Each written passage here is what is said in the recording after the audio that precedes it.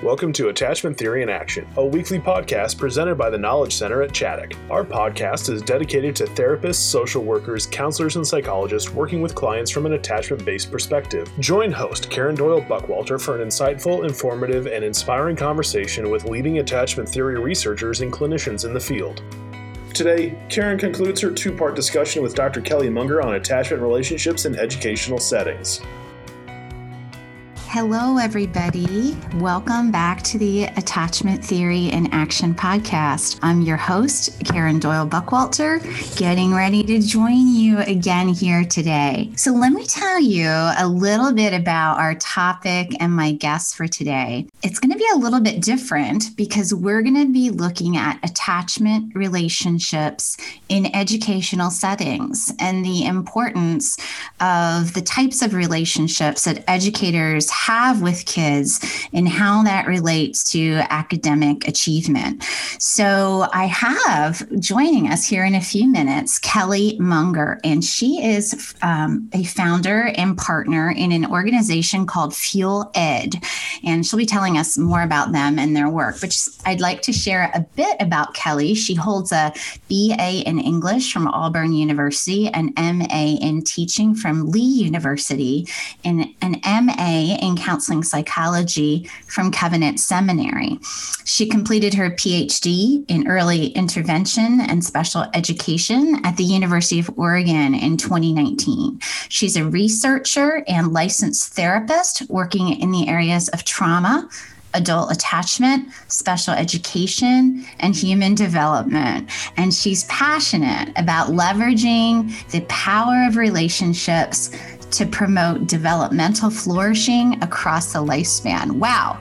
That's a great descriptive sentence there at the end. I love that.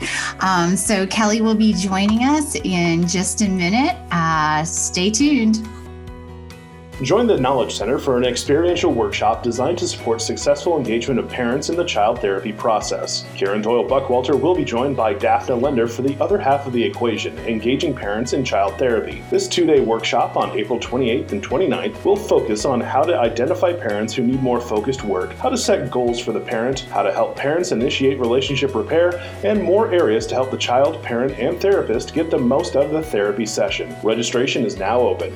For more information or to register for the workshop, head to tkcchaddock.org. Hey, Kelly, welcome back to the Attachment Theory in Action podcast. It's good to have you here to continue this discussion. I'm so glad to be back and can't wait to finish our conversation. Yeah, so listeners, I'm here with Kelly Munger, and she is from an organization called Fuel Ed, and we're going to be continuing our conversation about the impact of secure attachment on education, the impact of relationships on education. So some of the things that we've already talked about are the positive outcomes associated with secure attachment. Talk some about how securely attached kids have a better capacity to regulate themselves emotionally and control their impulses, and some of the things that are really important to be able to do in an educational setting. But one of the things that I also saw that you were writing about is one of the things that you think is important with this information that you guys are sharing with teachers is this information helps teachers not personalize behaviors from kids. Mm-hmm. And I want to talk about that. And I also want to talk about when you talked about one's own attachment history and how that can impact things in a classroom. So first, how do you feel sharing this information helps teachers not personalize behaviors from kids? Right. So in our training, we actually train teachers in the science, the skills, and the self-awareness of secure attachment in the classroom. And so when I think about personalization of behaviors, what comes to mind immediately is just triggers. And so part of the work that we do with teachers is to actually help them identify their own emotional triggers, their own shame triggers. Because usually when we are having a really big response, when we're feeling reactive around someone else's behavior, i.e. a student's behavior. Yes. There's usually two stories at play, right? There's the student story, and then there's the educator story. And so the best I can do is to give an example from my own life, which is that my son, he knows this, we've talked about it, that when he goes into a more clingy mode, which I might perceive, if I'm personalizing it, as quote whiny, then I will be triggered by that. And part of that is because I grew up in a very independence valuing and promoting home. And so probably have more of an avoidant attachment history myself. And as I've moved into security, actually the way that I've moved towards security is to be able to really honestly name that. Mm-hmm. And to name that independence was part of my own coping or survival skill. And so when my body perceives that my son doesn't have those independent coping skills, that actually brings up feelings of fear or shame, anxiety, reactivity, even anger in me. And so now that I've recognized that it's not about his behavior, right? He's just expressing need because that's what children do because I'm his attachment figure. Mm-hmm. Now that I've recognized my own story at play there, I can actually, it's almost like clearing up my glasses, clearing the fog out from my glasses. I can see him. I can see his need. And I can take that little pause that says, oh, okay, the reactivity is coming up. You can breathe a little through that. Because really, this isn't about this relationship. This is about the implicit or the stored memories that I have in my body, in my brain, the complex body brain that I have. Yes. And so that little pause is that mindful moment where I'm able to go back and focus on his needs. I'm able to attune to him and see that his behavior is just communication, right? It's not. He's not willfully hurting me when he's feeling a need for closeness, or maybe he's tearful because he's sad. And so what we do is we actually walk teachers through that. We don't skirt around the idea that teachers bring their own stories into the classroom. We approach it head on.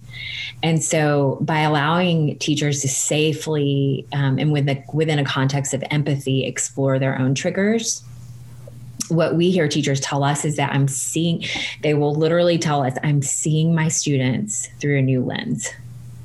Wow, that's great. And it's like inviting the student story back into the room. Mm-hmm. If you're not aware that our story is triggering all kinds of things, it takes up the entire room. Our story takes up the entire room, mm-hmm. and our survival and our coping. But when we can become mindful of that, it's like another way of opening the door and inviting the student story to be there as well. Mm-hmm. And that's when a teacher might be able to say, I wonder what was going on for him last night. That student is fussy today. What's going on? Maybe he's hungry. Maybe he didn't sleep well. Maybe there's a lot going on. Mm-hmm.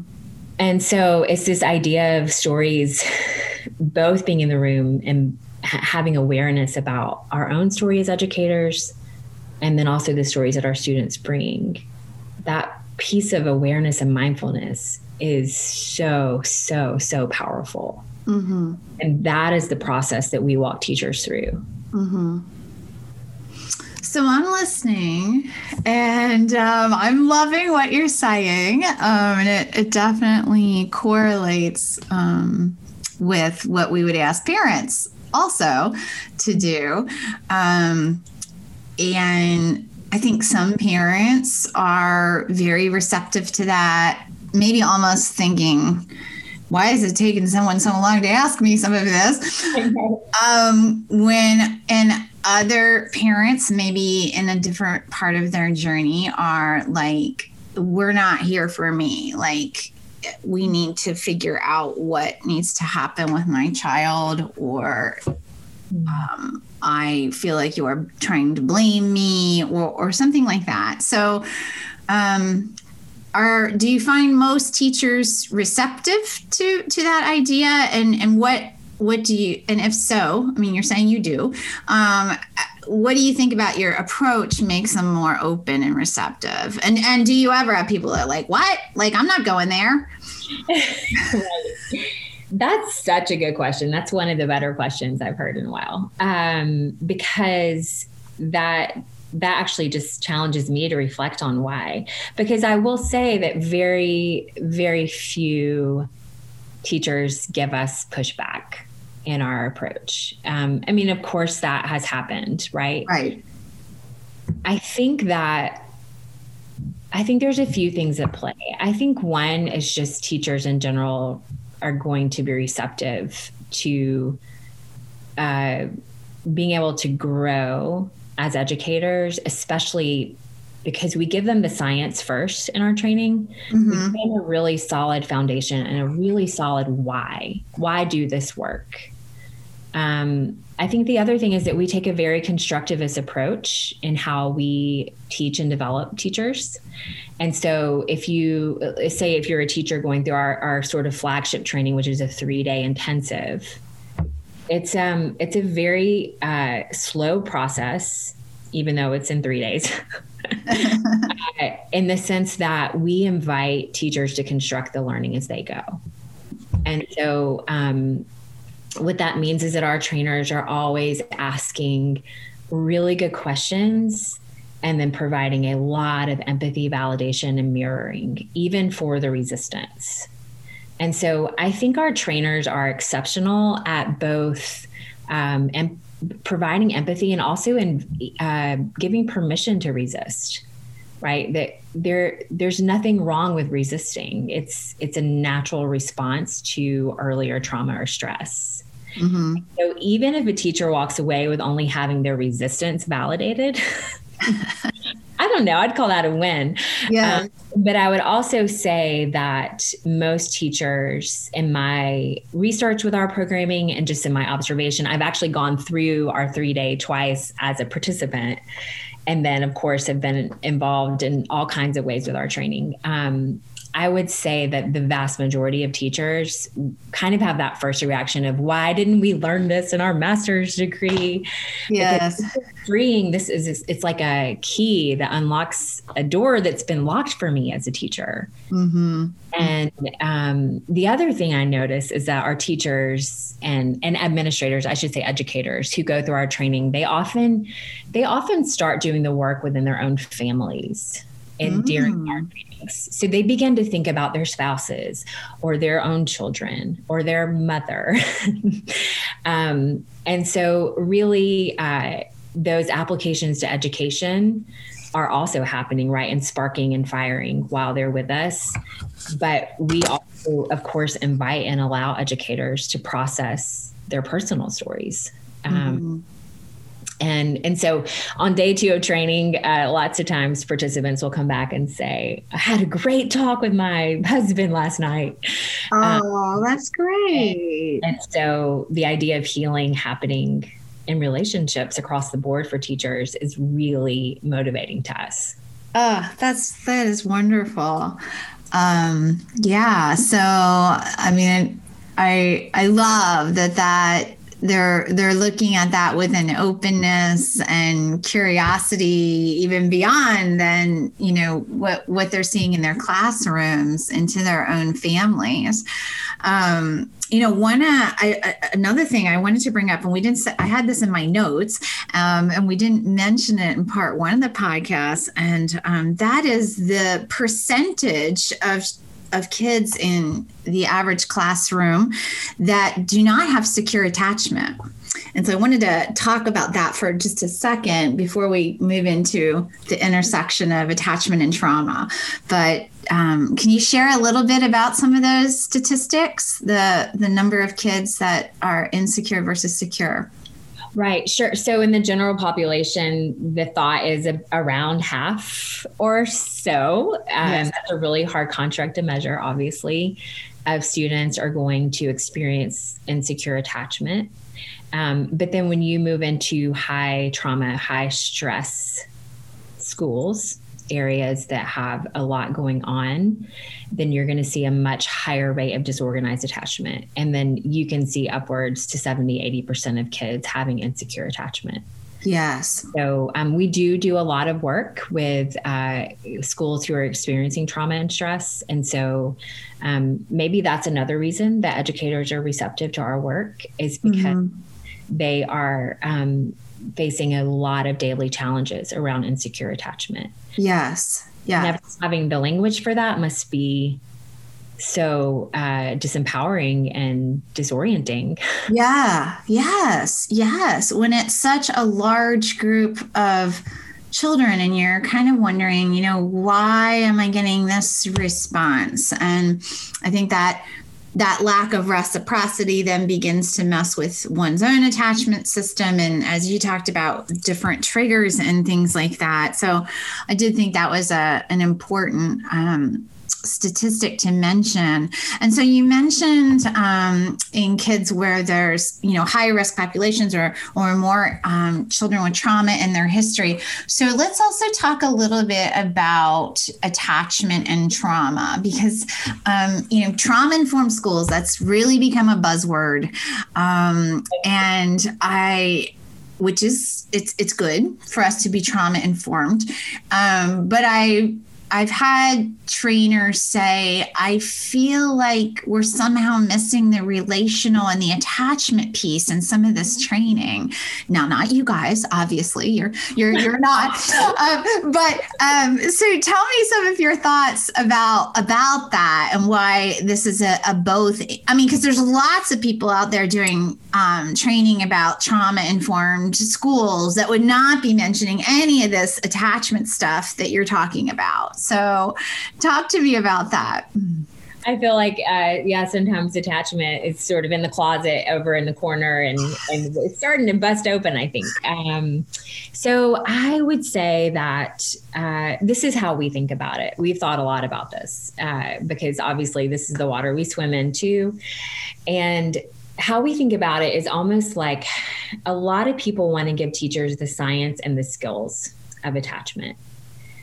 But the truth is that if you look at the important sort of longitudinal work around adult attachment, we know that without self-awareness, the science and the skills are going to fall flat. And so we think of self-awareness. Because you have that same 50% of people that are insecure as teachers.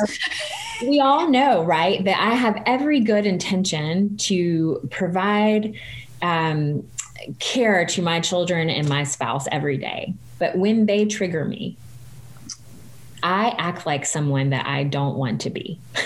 Mm-hmm. And the same is true for educators, whether that is at the surface of awareness or not is really key.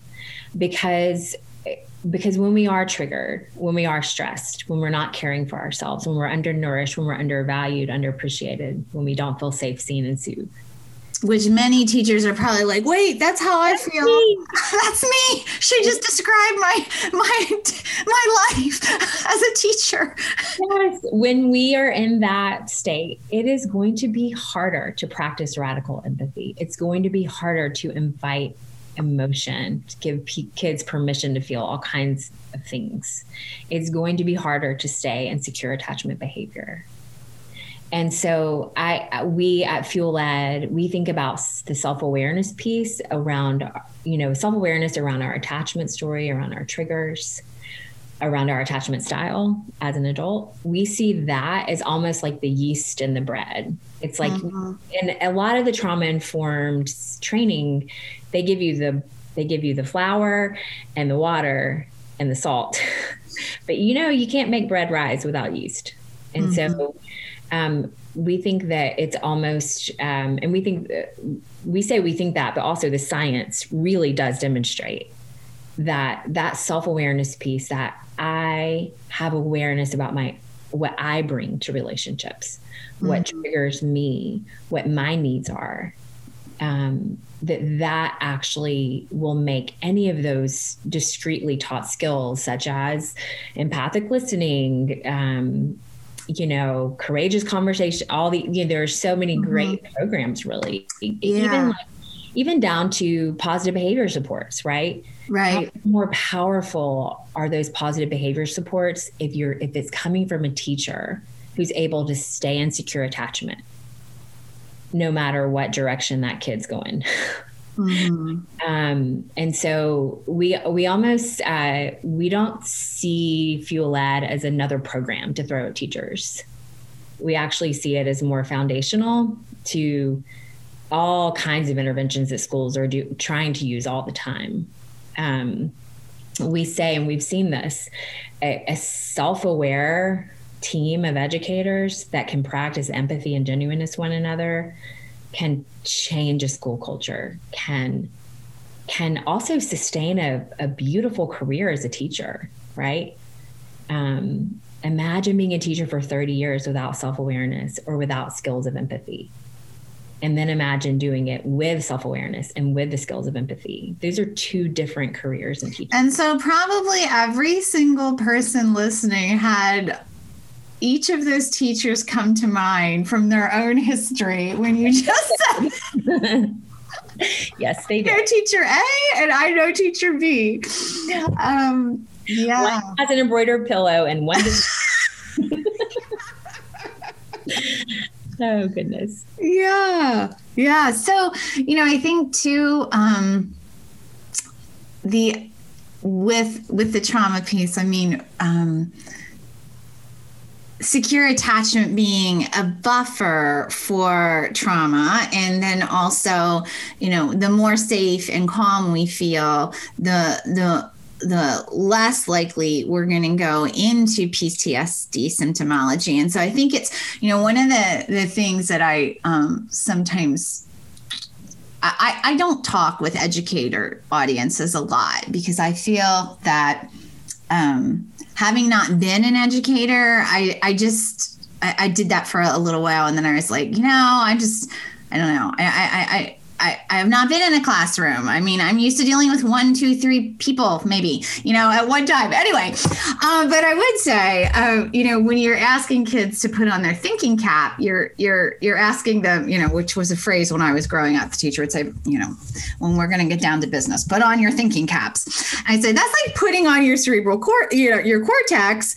And traumatized kids are like stuck in the back of their brain, in fear and anxiety and scanning their room, and you need the cortex online, so this was one of the ways, I kind of brought in that intersection of what you were saying earlier, that the parts of the brain that a teacher needs to be online are those higher brain functions, and the safer kids feel, the more accessible those are.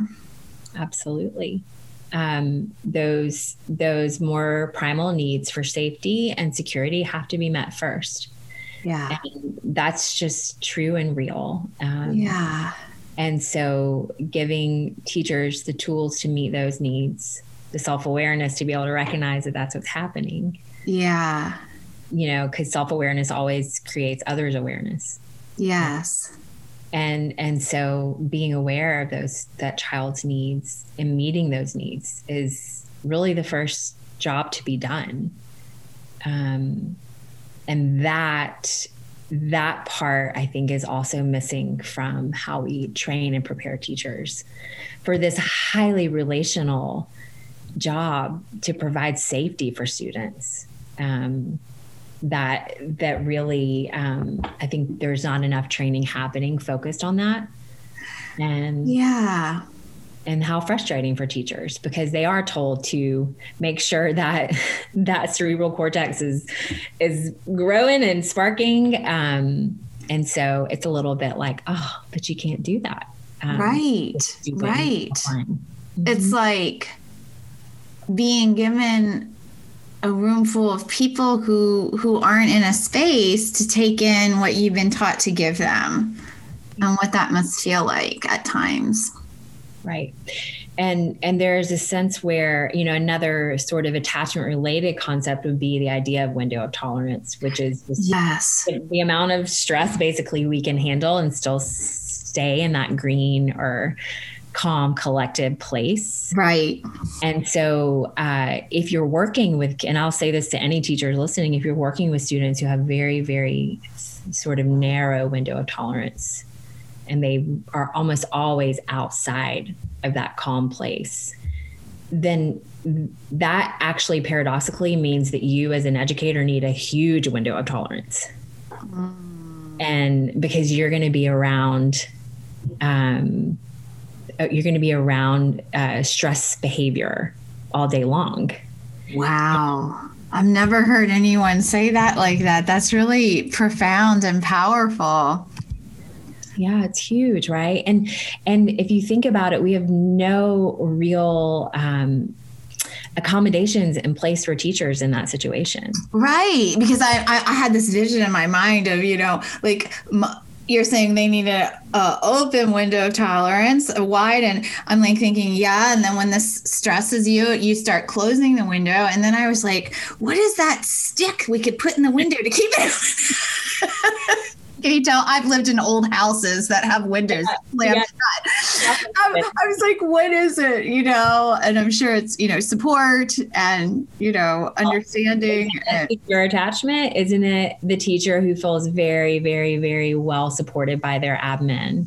Yes. Seen and safe inside the adult culture in the building, who has time and space. We often talk at Fuel Ed about the only real barrier for our training and what we do in the world is time and space. Because so often educators don't have time and space to do the work of self-care, of self-development, of even self-parenting, right? Yes. Basic needs. We're not talking about trips to the spa and the resort here. Yeah. We're talking about, have you eaten? Yes.